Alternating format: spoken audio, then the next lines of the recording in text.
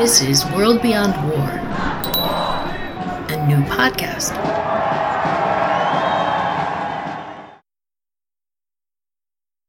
Welcome. The ecological footprint of war and ongoing preparations for war cannot be ignored. Militarism is a top contributor to the global climate crisis and a direct cause of lasting environmental damage. And yet military activities are often exempted from key environmental regulations. Militarism can feel like the elephant in the room. And today we're going to explore why environmental organizations largely don't talk about war, and how we can build better cross-connections between the environmental and anti-war movements. My name is Greta Zaro, and I'm the organizing director of World Beyond War, a global grassroots network advocating for the abolition of war and its replacement with what we call an alternative global security system based on peace and demilitarization. Today, I'm joined by my co-host, Mark Elliott Stein, and today's two guests are Ashik Siddique, a research analyst for the National Priorities Project at the Institute for Policy Studies. He is working on an analysis of the federal budget and military spending. He is particularly interested in examining how militarized U.S. domestic and foreign policy interacts with efforts to address long-term societal threats like accelerating inequality and climate change. Prior to joining NPP, Ashik was a founding member and organizer with the Climate Mobilization. Welcome, Ashik. Thanks so much for having me. And our second guest is Alex Beecham. Alex is the Northeast Region Director at Food and Water Watch. Based in the Brooklyn, New York office, Alex oversees all organizing efforts in New York and the Northeast.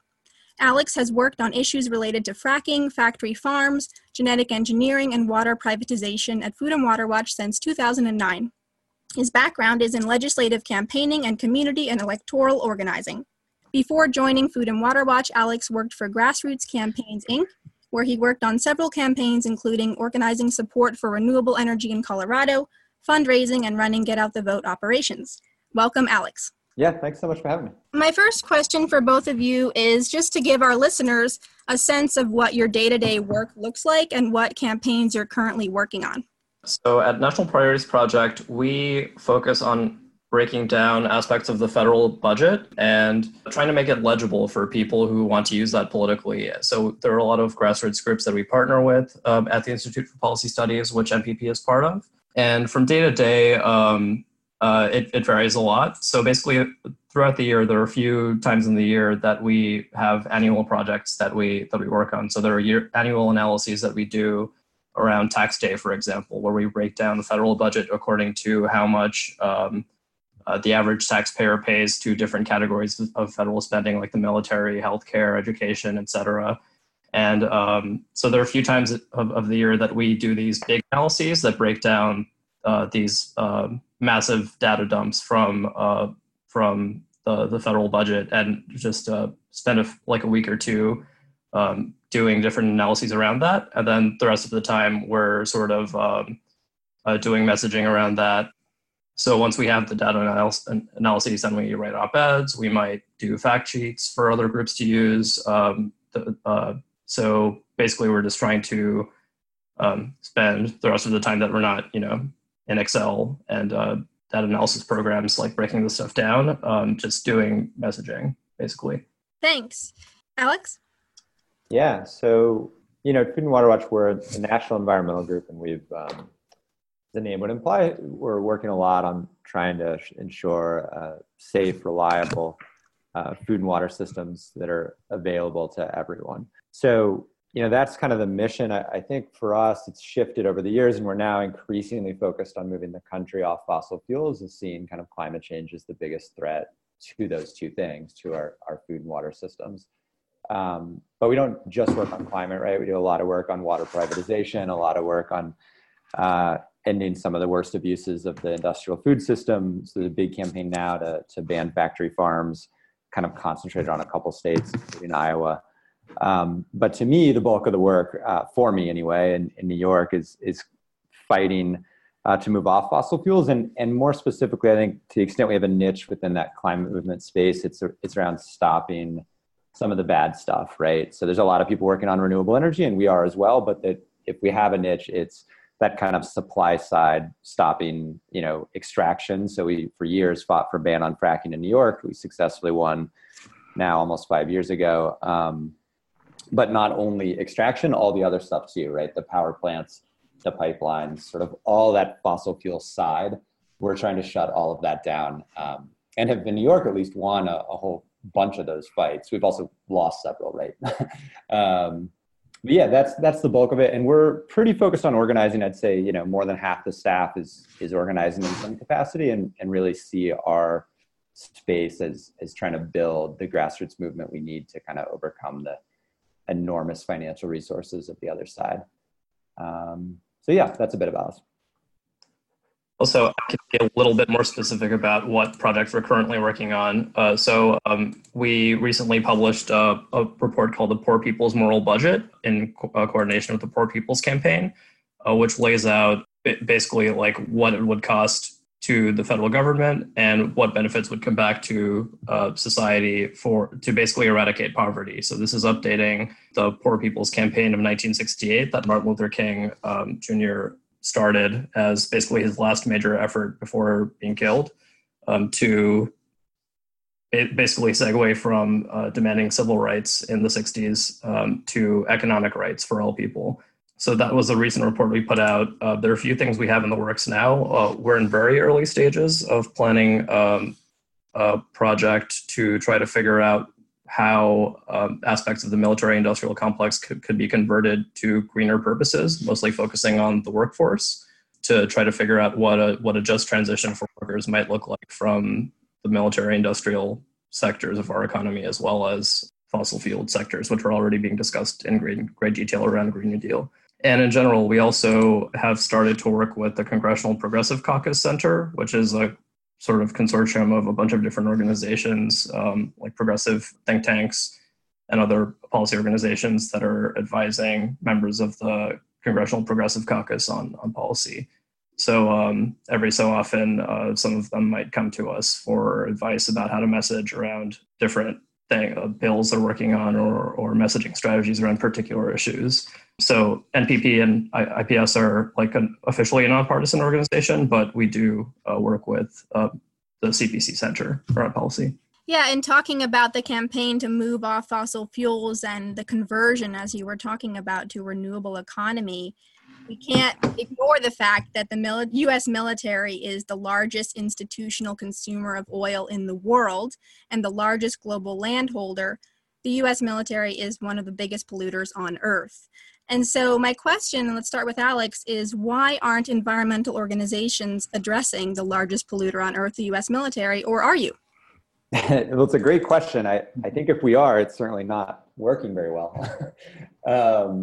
No, I mean, I think it's hard, right? I think that it can feel like a separate issue to a lot of environmental organizations, and the solution isn't terribly clear, right? So you could imagine a campaign that's just about shrinking the military budget, and that by doing that, you'd shrink emissions as well. You also, instead of that, could run a campaign, or maybe in addition to a campaign, to like green the military. But that just feels difficult to achieve. And I guess what I mean by that is like, at least on reducing emissions for the rest of the economy, you can point to a few champions who would really push this in Congress. And even if we're not winning many of those victories, there are people out there. If you were going to run something on shrinking militaries, you guys know better than I do, I'm sure. Those people largely don't exist as elected officials, right? I mean, those military budget votes are not close, and they've never been close. So I think part of the reason, and I don't mean to be flippant about it, but I do think part of the reason is it's just really incredibly hard. And so there's a tendency to, I think, focus on the lower hanging fruit. And I don't mean any of that as a defense of it, right? I think you're right. We should be taking it as environmental groups. We should be addressing it much more head on.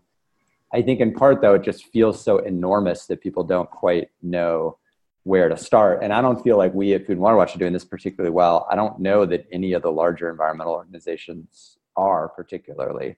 Yeah, I mean, you're getting at the crux of the problem, which is, why is it easier to campaign for environmental issues? And, why is the military this thing that, both parties are supporting? And even though there is this major cross connection in the fact that climate, one of the leading causes of climate change is war. Particularly in the Trump era, and even before that in the Republican Congress under Obama, a lot of environmental groups focused on the state level because you just couldn't get anything done federally. And to the extent you fought at the federal level, it was defense, right? It was trying to prevent Congress from doing something terrible.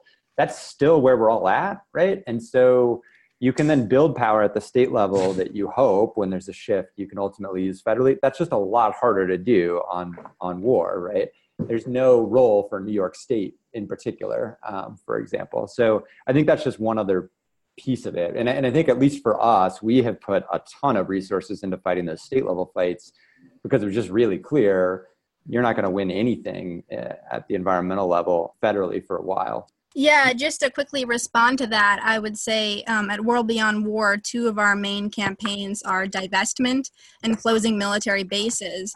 And I think part of the reason why we're focusing on those two campaigns as sort of the baby steps towards war abolition can actually divest cities, state pension funds, universities, and kind of build the movement from the grassroots, as you're saying. And the same thing with closing bases. You can close one base at a time. So that's the approach that we're taking towards the ultimate goal of ending all war. But I'll let Ashik chime in. Yeah, sure. That's a really big, knotty question. And regarding the military, I think just there are a bunch of structural reasons, I think. One is just that the military-industrial complex is so much more embedded throughout American society than maybe it has been in the past. Actually, I don't know too much about the history of, how different military contractor companies sort of embedded in different congressional districts. But at this point, basically, there are funnels of money going into pretty much every congressional district in the country through different things like factories having jobs in particular districts that do provide good, pretty well-paying jobs to people who live there, and all these other incentives that make it very difficult for representatives in Congress to challenge the military-industrial complex in a really direct way. So it's one thing for, particular progressive or libertarian members of Congress to say, we're against war, or we're going to not support some particular intervention of our military in different parts of the world. But it's another thing to just directly say, we're going to take away jobs from these communities. So I'm sure this is something you know very well, but it's something that we're thinking about more and more at NPP as we think about how to, present the possibility of converting the workforce.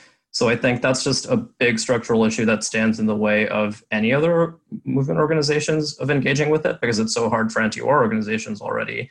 And environmental organizations just really have their hands full, have had their hands full playing defense in a lot of ways against just the onslaught of anti-environmental things that have been happening for a very long time, and just seem to be getting worse in some ways. But I think there is a big opportunity now, like more and more people that we've been talking to, including organizers with climate organizations and environmental organizations, to draw out the intersections of all these issues, just because the urgency of everything is so great right now. Like the climate crisis obviously is extremely urgent at this point, and we've probably passed certain tipping points already, but it could always get worse. And I think there's just much more awareness across the board in society.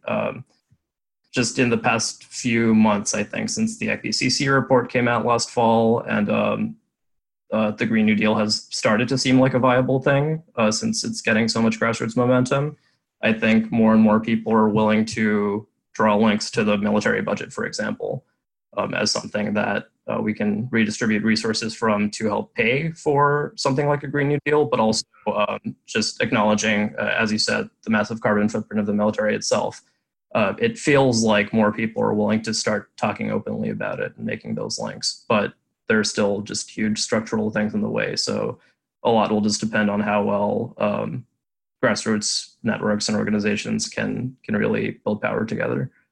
Alex, when you mentioned the phrase "greening the military," that certainly struck me. As in one sense, it seems like an oxymoron, but actually, it is an issue that I've seen come up. Is there actually any substance at all to that, beyond the fact that it's an oxymoron, to green a practice that involves blowing up things and killing people?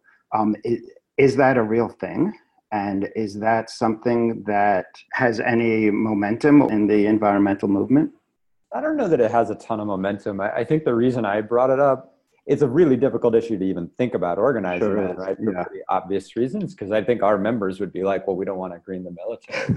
I'm glad to hear that, actually. But I brought it up because it's sort of been in the news. I doubt she would frame it this way, and I'm sure she didn't. But Elizabeth Warren sort of had a plan to reduce emissions from the military that at least among people I know and the stuff I read online, I think the reception among kind of the movement, the climate movement, not the anti-war movement, it was deeply skeptical.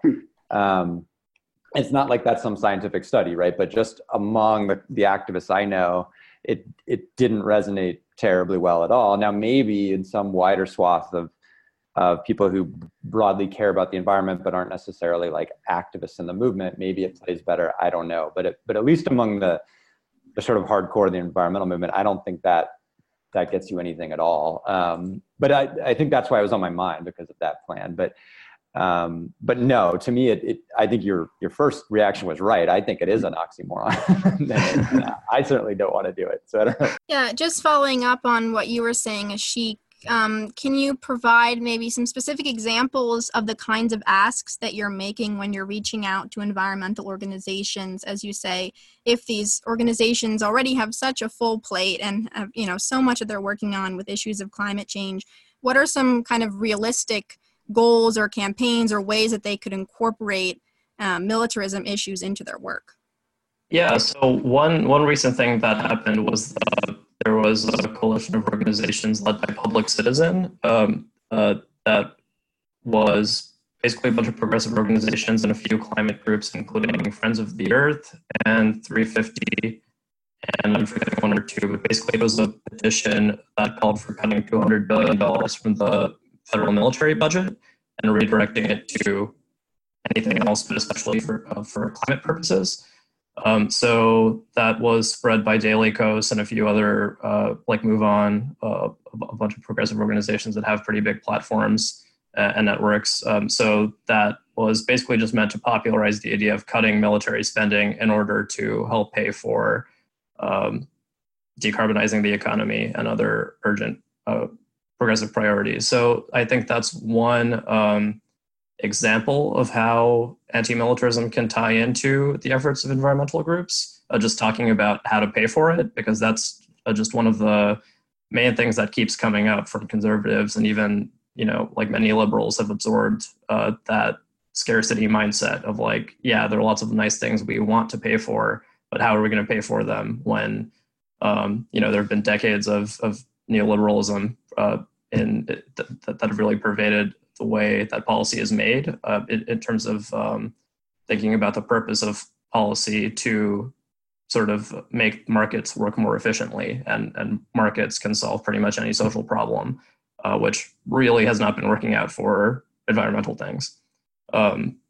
So I think just helping point to this massive bloated Pentagon budget as something that we can redirect resources from can help make it legible to people. Like, obviously there are other ways, like more progressive taxation and, other ways that federal government can pay for things. But we really want to just keep emphasizing that the military budget is something that takes up more than half of the discretionary budget that's allocated by Congress every year. So that is something that can change, and we think has to, if we're going to really solve the climate crisis. So when we have been talking to different groups, that's sort of one way we frame it. Like, we don't want to burden you and the work you're already doing, which is very important. But here's how we think it can complement what you're doing and can help you build out the justification for what you're talking about. And I think there are a bunch of different angles that people are starting to take to heart in the organizations that we've been talking to. One is the how do you pay for it angle. Another is just that the military is just this massive source of emissions. And also the military's purpose really has been in the United States to help secure fossil fuel resources and continue extraction from different parts of the world in ways that just accelerate and intensify conflicts. Like, in order to secure the fossil fuel resources in Iran or Venezuela or something, that causes more military conflict. And you can just see that very clear pattern for decades in U.S. foreign policy to this day. Try to help draw out those links. And, some people want to be cautious, especially when we're talking about foreign policy, things like Iran or Venezuela, for example, which can get pretty contentious. But we think there's a pretty clear through line. And if you make those connections for people, it's pretty intuitive. And Alex, what about you? If World Beyond War reached out to Food and Water Watch about collaborating, what do you think is kind of a realistic first ask or way that you could slowly incorporate some of the militarism language into your campaigns? I totally agree about the military budget piece. That's where my mind went kind of naturally. I think that's one very obvious place. Some of this is not about having like the perfect ask. It's more about just building relationships. And I don't know, at least from my perspective, I don't think there are great linkages between the two. And so I don't know that it's environmental groups saying no a lot, or the other way, peace groups saying no a lot to environmental groups. I think it's largely that like the asks don't happen. I think just because people don't know each other, right? There's not as much cross movement stuff in these two as there are in some others. So I don't know exactly how you get around that. It's like any other networking. You just sort of have to hash through it, I guess. But I was thinking a lot about this before joining this podcast, that, it at least locally, I think it happens to some extent. So for example, in New York, I think a lot of the, this is much more peace groups coming out for what you stereotypically think of as an environmental issue, but there were a lot of peace activists really doing a ton of work on the fracking campaign in New York, led in part by Peace Action, but even by more local, really volunteer-led, like Brooklyn for Peace, who's an incredibly strong group that's been around forever, just did a huge amount of work on the fracking ban.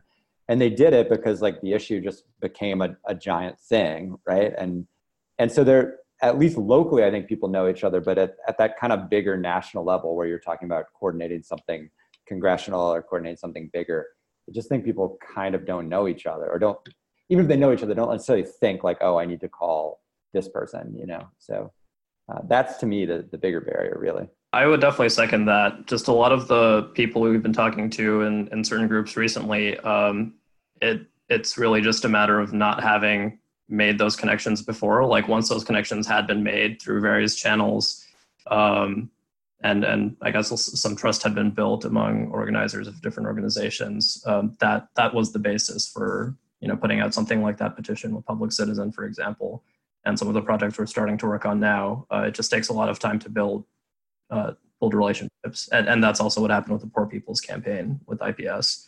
Long discussions over many months led to IPS working on this report, and a few other groups joined through just very long deliberative processes. So it can take time, but I think any successful collaboration just comes from building relationships first, which can be frustrating sometimes, especially when we're talking about something as urgent as as a climate crisis. But I think at this point, there's just no way around trying to do that cross-movement relationship building as the basis for more like stronger intersections and collaborations. Both of you, Ashik and Alex, obviously work with environmental activists on a daily basis. Greta and I both work with anti-war activists on a daily basis. So I have a very good sense of what anti-war activists think about environmental issues, which is that it's extremely urgent and that there's a lot of linkage. Would you say not that there's such a thing as a typical environmental activist, but most of the people that each of you work with, what is the level to which these people are concerned or aware of on a daily basis the issues of ending war, the urgency of ending war, the day-to-day news cycle of things that happen in Iran or Venezuela, as to pick the two oil-rich nations that you correctly pointed out, Ashik. Is there a lot of awareness on your sides? I think it varies depending on the group and network you're talking about. So at IPS, there's one network that our climate justice director has pretty strong relationships with, called the Climate Justice Alliance. It's a nexus of a bunch of different social and racial justice organizations, especially from a bunch of frontline communities. They have a strong presence of Black and Indigenous people and Latinx organizers.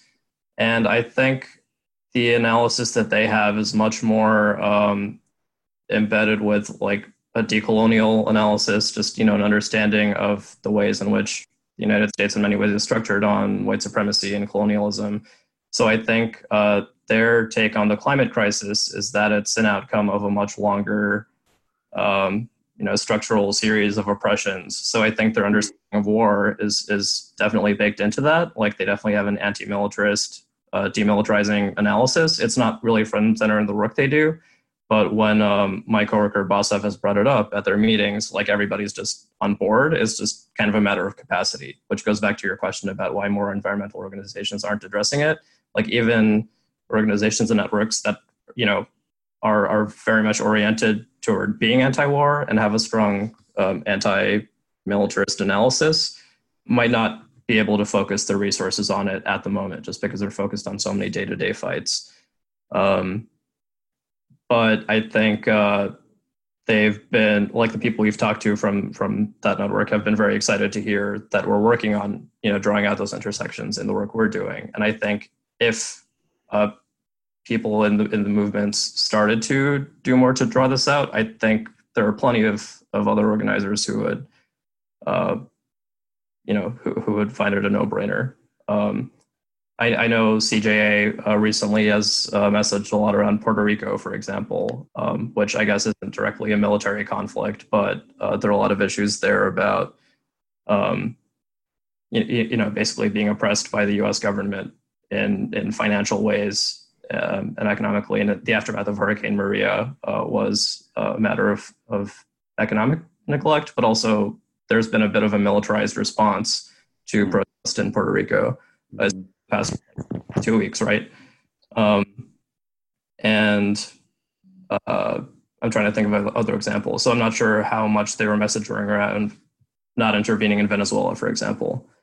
But I think that analysis is there. And I guess if you're talking about other organizations, like I've been talking to people in the Sunrise Movement in the past few months, who are the youth organization that's really been driving a lot of the direct actions for a Green New Deal in Congress. And I think pretty much any one of them that I've talked to is like, yeah, of course we're anti-war. Like we're millennials or younger, like our entire life, America's been at war in Iraq or Afghanistan. Oh, sure, we're against that. It's just, again, a matter of like focus, I think. But more and more of them, I think, have started to use the budget framing, and AOC, Alexandria Ocasio-Cortez, who's been one of the main congressional champions, has started to use that talking point as well about redirecting military funds to climate purposes. So I think it's sort of percolating up. And Alex, as you said, like a lot of the grassroots groups who've been doing this work, like peace groups, have very naturally made these connections for a long time. Like even before we started talking at NPP about cutting the military budget in half in the Poor People's Moral Budget, I saw plenty of signs and like flyers from local peace groups about demanding a cut of the military budget in half to help pay for climate mitigation and decarbonizing the economy. So I think there are plenty of people who are already naturally making these connections. It's just not happening so much structurally in organizations yet, but I think it's starting to happen. Great. And what would you say, Alex? I mean, I agree with all that from like an organizational perspective. I don't have a ton to add on that. I guess if you're thinking about just a given activist, and obviously there is no given activist, right? They're all individual people. But it's funny because I think for environmentalists or people in the climate movement, there's an awareness of this, and people I think are reflexively anti-war and think that, but aren't particularly active on it. And to me, one of the issues, it's kind of the same problem with climate change, actually, which is that it just feels so enormous and hard and difficult that you get kind of mired in it, right? Which I feel like it's the same thing people say about climate change, where like when like if you're trying to organize on climate change, when you lead with the doom and gloom and the existential threat, clearly that ought to motivate all of us, right? That if we don't do this, the civilization might collapse. But it's almost too big, right? And it's easier to think of the threat to your water or it's easier to think of something smaller. And I think there is just something pretty innate about that, right? That it's just really kind of difficult, even if you get it on an intellectual level, it's pretty difficult to be motivated by this sort of like large looming threat that seems so scary that you don't even want to think about it, right? And to me, the militarism is kind of the same way, right? Like to think about actually solving that is just so enormous, and you think of all the different places on a given day. The kind of daily onslaught of the news cycle is kind of even the same in both issues, right? Where like every day there's some truly terrifying climate story, and every day there's some awful war story somewhere in the world. So none of that is particularly enlightening or or motivating, I don't guess, but I do think that's the problem. Like people get it and are aware of it and just kind of throw up their hands at some level and say, well, good Lord, there's so much of this. I don't know exactly what I can do, but it seems bad. You know, I think that's where most people are at, honestly, where most people in the climate movement are at anyway. Yeah, I would agree with that. That's just a statement we come across all the time. And I think, like, again, there are structural reasons for that. Like at the heyday of the anti-war movement, like against Vietnam, and then, like a decade later, the nuclear disarmament movement, I think a lot of things were different then, but those were both responses to just how pervasive the impacts of those things were throughout society. Like the Vietnam War had a draft. So many people personally knew somebody who had been drafted and, traumatized or horribly injured or killed in that war. So I think there was a much more widespread of a sense of discontent with the Vietnam War. And then with the nuclear movement, I think there's just such an imminent sense of possible doom during the Cold War that eventually just, was psychologically affecting so many people, like children were just thinking and talking about it in ways that were very disturbing to their parents. And there's a possibility of something like that starting to happen with the climate crisis, like with the nuclear disarmament movement, just because it's becoming so urgent and so many people are becoming aware of how bad it is. But yeah, as you said, Alex, it's just tough because it's, for so many people, it's still like a sort of third or fourth order priority of like things they're anxious about. And war is the same thing. Like the war on terror that's just been growing is kind of still hidden from view, even though there are all these like horrible stories coming out all the time. Most Americans don't have a direct connection to it the way that people did during Vietnam. So I think that's just a structural challenge of how to make it, more salient to people. And that's something that plenty of people who've been at it way longer than me have been thinking about and trying to work with.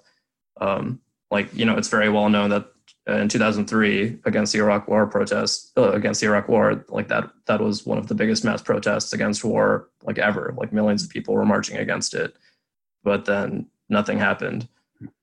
So I think part of that is just I don't know, like it's an organizing challenge. I think it doesn't affect as many people from day to day in terms of what's on their consciousness, but also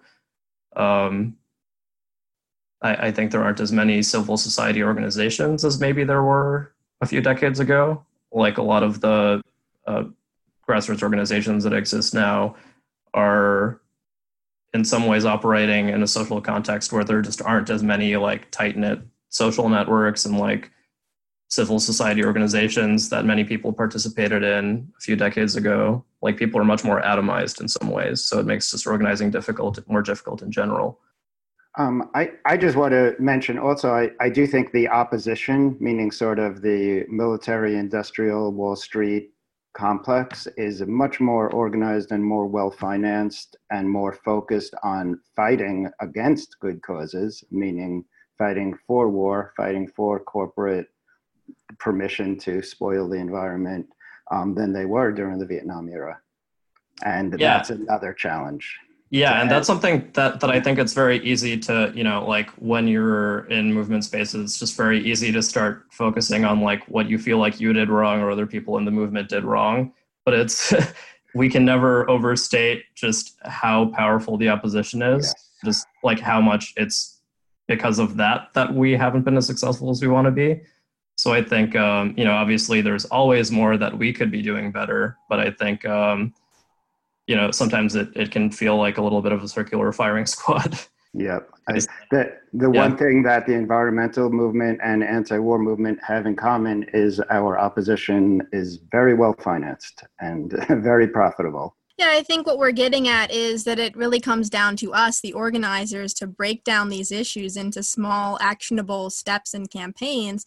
And that's why, for me, I always come back to divestment, as I really see divestment as something that is doable on a personal level, on a community level, at a university, municipality, etc. And so I see a lot of hope for that campaign. Another way of kind of bringing this issue home is through water. And Alex, you mentioned water contamination. And that is something we've been focusing on at World Beyond War as well. And the fact that military bases are sites of contamination, particularly with the PFOA and PFOS water contamination. And this is happening at military base sites and the communities surrounding those sites all across the United States and all across the world. The U.S. military has something like 800 bases around the world in 80 countries. And I know that Food and Water Watch is working on water contamination issues, especially PFOS and PFOA. Alex, I'm wondering if you can talk a little bit about that work and if you've had any cross connections with peace organizations because of the military, sort of the root cause of many of this contamination being the military. Yeah, no, it's an excellent point, and you're right. It's happening everywhere. You know, I think what we know about PFOA and PFOS, or what we know about how much contamination there is only going to grow and grow, and the problem is going to get much, much worse. I mean, the problem is already there. We just don't know it, right? So for people that don't know, these are chemicals that are the so-called kind of forever chemicals, right? So there's a whole class of them, and there's a bunch of things that contribute to it. So in New York, for example, there's a PFOA crisis that started in Hoosick Falls that comes from this old plant that was making nonstick pans, right? So PFOA is this crucial chemical that you need in the production of those pans. And then, you know, we didn't know this at the time for decades, but it's been going in the water for a really, really long time. And then the Cuomo administration didn't, even when they knew, similar to Flint, the people at Hoosick Falls waited roughly a year after the health department knew before any action was taken at all. And now the state has taken a whole bunch of actions, and I won't bore folks with it, but they're still fighting for a new water supply, and in the meantime are dealing either with bottled water or with filters. So that was kind of the I mentioned that only, but that's a private company example, right? But since that has happened, we've seen the military base issue that Greta mentioned in other cities across the state, probably most prominently in Newburgh. Newburgh's on the Hudson River, maybe hour and a half from New York City on the west bank of the Hudson. And so there's a air base there, right? And so the chemical, very similar chemical PFOS that's in this firefighting foam used at a bunch of military bases, used also in other airports, but particularly military bases. And one, I think, striking difference between these two is that in the first example where you have a private company, you know, that's Honeywell, and it is a fight, but under the Superfund law, we have roughly, I mean, there's still a fight going on about it, but you can get the private company to pay, right? If you pollute, you have to pay. And if the company can't pay, you take out of the Superfund that's funded by all these companies that pollute, right? It's much harder when you're dealing with the Department of Defense, right? So we're doing the same thing in Newburgh, and what people are discovering is, you know, as bad as these giant corporations are, and as bad as we are at regulating them, you can actually mostly get them to pay up. Getting the Department of Defense to pay has been much, much more difficult. Not even pay. Every step of the process has been delay. And it's just really difficult, right? Because there's not a heck of a lot that the state can do. There's not a heck of a lot that anybody can do to sort of force them to go faster, right? So everyone's trying, and there's a whole campaign. I don't need to be all doom and gloom. I think ultimately we'll get there, but it's been incredibly frustrating. And I think along the way, as that's happened, you've had a lot of environmentalists, or not even environmentalists, just a lot of people in Newburgh, because this affected the whole town, right? Their entire water supply was contaminated. They had to find a new water supply. Luckily, Newburgh is really close to New York City's water supply, so they were able to sort of divert water from the aqueduct that serves the city. But so I mentioned that only to say this isn't just stereotypical environmentalists. Everyone in the town is hyper concerned about this, right? Because their water was contaminated. And so as that happened, I think you've seen a beginning of a radicalization of the community saying, well, here's this giant base in town that's, been there forever, and people largely don't think about it, and they know people who are on the base. And I think it's among some, move them a little bit along this line, right? To say like, well, do we even want this here to begin with? Now, fighting to get rid of it is going to be a whole giant other struggle, but it's just been interesting, I think, to see the kind of evolution of it. And you're right that over time that could motivate a lot of people to get more involved in the anti-war movement, and specifically motivate a lot of environmentalists to make connections. But maybe more directly to your question, there's been a little bit, I don't think there is an incredibly strong anti-war movement locally there. And so I don't think there's been a lot of that. I think what you've more seen is people just begin to change their minds about the way they think about the military and the military budget. But that, I think, is the challenge of all of this. Water crises are incredibly local, right? So they're if you're talking about issues that are like broad and deep, meaning like a lot of people care about them and people care about them a lot, water crises are maybe the deepest issue, at least in the environmental space there is, where when your water is contaminated or there's a risk of your water being contaminated, people are extremely likely to take action, extremely motivated to act. The problem with it is that most people don't think about it until there's a real threat to their water, right? It's just a thing you take for granted. You turn on the tap and it's fine. And so that's kind of the struggle here, right?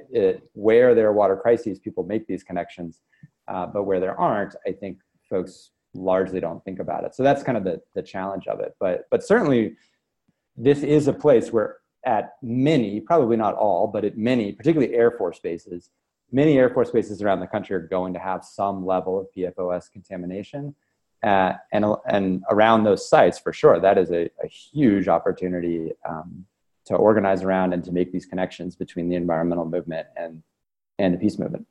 Ashik, I wanted to turn back to what you were talking about in terms of the Poor People's Campaign and your work with creating the moral budget, which really links together all of these issues that we've been talking about in terms of, specifically for the moral budget, right? Militarism, poverty, racism, and environmental destruction.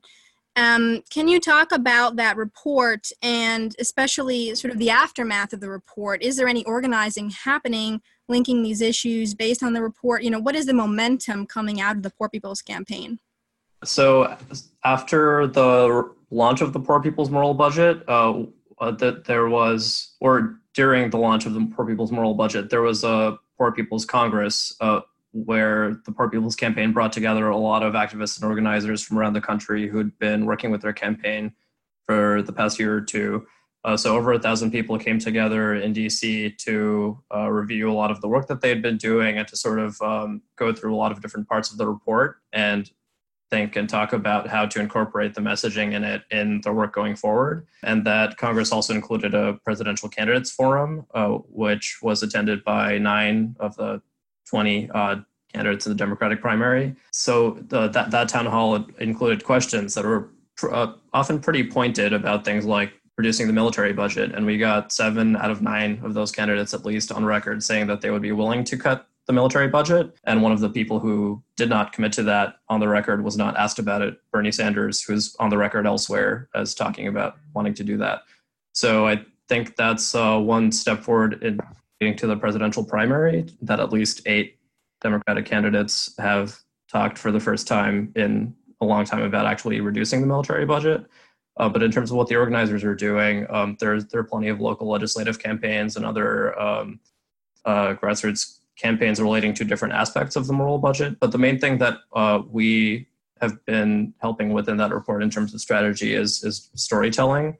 So the report is embedded with quotes from a lot of different organizers, poor people who are talking about how all these issues intersect in their own lives, and why they're organizing for voting rights, for example, in a way that also includes a pretty solid analysis of how militarism and environmental destruction are involved in that. So there were just all these quotes and stories throughout the report, and in a lot of the events that happened since the budget launch, where people are talking about, how their communities have been ravaged by opioids, for example, because pharmaceutical companies have been perpetuating them in ways that take advantage of all the flaws in our health and our healthcare system. And these profiteers are the same ones that are profiting from the defunding of schools and mass incarceration. Like a lot of these same insurance companies are, paid to provide pretty shoddy healthcare to inmates, for example. So all these issues sort of intersect in the experience of a lot of what the organizers are talking about, or just things like parts of the country that are very poor because they've just been defunded for generations. One organizer in California talked about how initially it was native indigenous land, and then it became farming land, and then industries like General Motors and others, like including some military contractors, were the main job creators there, which are destructive industries. But then also, trade policy impacted the economic conditions there. Like when NAFTA was signed, factories left and jobs declined, and that's also had environmental consequences. So there are just all these stories about how all these things intersect, and like voting rights is a really core motivator of this campaign. And just like person after person who gave testimonies at a congressional hearing and throughout the Congress that the Poor People's Campaign had, just talked about how they know that the reason their voting rights are being suppressed is because various profiteers from different industries are trying to keep them from voting in the changes that are no-brainers for normal people, and especially poor and low-income people. So I think they're just like we're putting out this data and like making policy suggestions in keeping with the Poor People's Campaign's demands. But once we put out this information, a lot of people are very intuitively making connections of all these issues with their own experiences. So I think that's something that we are helping people do. Yeah, the Poor People's Campaign has been very inspiring for me, and I think for many other activists, just to see these cross connections being made so clearly. I know that World Beyond War and Food and Water Watch are both national partners of the Poor People's Campaign. We only have a couple minutes left, so Mark, do you have any last questions? Yeah, I do. In light of the fact that we all want more people to become conscious citizens and activists, I'd like to hear from both of you what drew you to the world you're in today? How come you are an activist? How come you are the specific kind of activist you are? That's a really great question. So I took a little bit of a winding path to get to where I am now. When I was in college, I studied neuroscience with thinking that I would, maybe go into medicine or like become a psychologist or something, or do research. And my first job out of college was related to that. I was doing research in a veterans hospital studying PTSD and veterans of combat in Iraq and Afghanistan. So that was, a great job for right out of college, great research experience.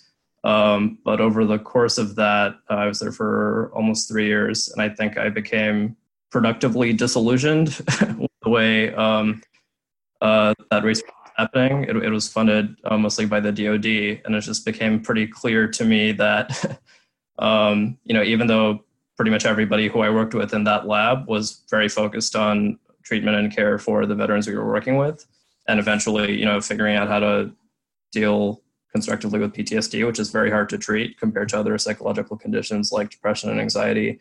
It just kind of became clear that the funding structure was ultimately to sort of figure out like how to manage the costs of PTSD in terms of like finding some very quick fix treatment, maybe for people who are traumatized in war, or, even more darkly, perhaps like finding ways to screen out people who are susceptible to PTSD so you can just have more effective soldiers who are not traumatized by their awful experiences of killing people.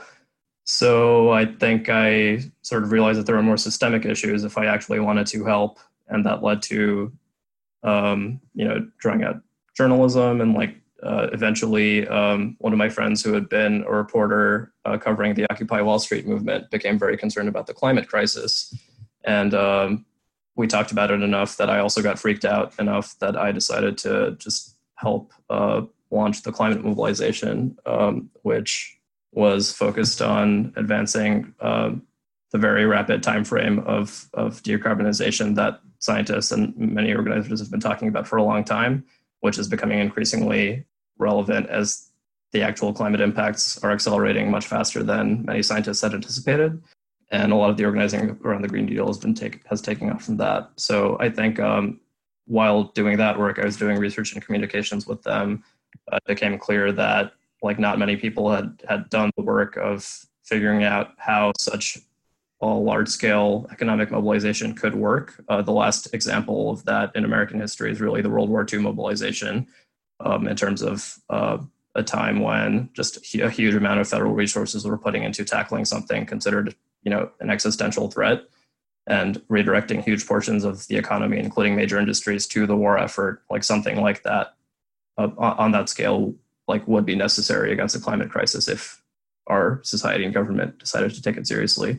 So that led to getting more interested in just how federal policy works and how the budget works. And that led me to the National Priorities Project, which has been doing that work. And Alex? Yeah, so I've been at Food and Water Watch for a long time. I've been here 10 years and I've been organizing basically my entire career. So I won't bore people with the kind of winding path, but I think that for me, what originally sparked it, I mean, this sounds silly, but I grew up in West Texas in a town called Lubbock in the Panhandle. And so in high school, we had no sex ed. That's not really true. We had sex ed in Lubbock. It was just that the entirety of it was that if you don't have sex, you will not get pregnant. And shockingly, that resulted in a whole bunch of terrible things, right? The town had like the highest STD rates, really high teen pregnancy rates, all of that stuff, right? And so me and a bunch of my friends as high schoolers were, learned this somehow, not from the school, obviously, and thought it was pretty terrible. And so we kind of did all this research and we, I think naively thought like, oh, this is a problem, but like, we'll just show the school board how bad a problem this is, and surely they will listen to us, right? And so we took all this time and prepared this, what we thought, great presentation, and brought it to the school board and to this one specific woman who, I'm sort of forgetting the Byzantine structure there, but it seemed like she was the person to talk to, right? And she just sat there nicely and completely blew us off. And for me, it was really this moment where it clicked, where it was like, oh, well, we're right. It's extremely clear that we're right. And it just sort of doesn't matter, right? that we're not going to win that way. And so then we sort of, none of us knew what we were doing, but we sort of began organizing without probably even calling it that, and forming a group of students and pushing and pushing and pushing. This story doesn't end well because they still don't have sex ed in Lubbock, and we never won it. There's amazingly a documentary about it, about a woman doing the same thing a couple of years after I left.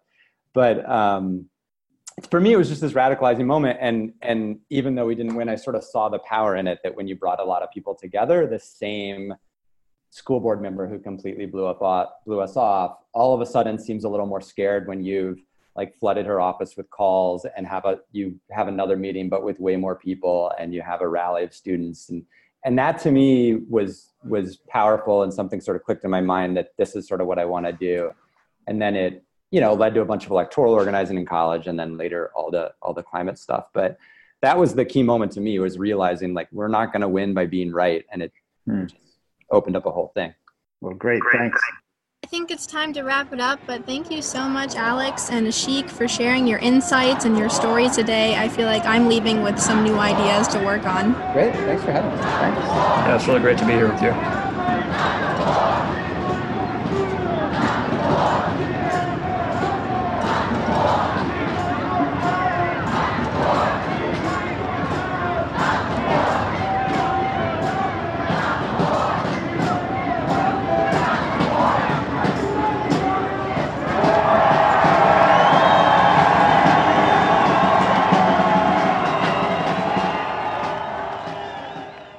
Thanks so much for listening to today's podcast. Our podcast is now available on iTunes, Google Play, Spotify, SoundCloud, and Stitcher. Don't forget to give us a rating. Visit worldbeyondwar.org to learn more about the social and environmental impacts of the war machine and get involved in the movement for a world beyond war.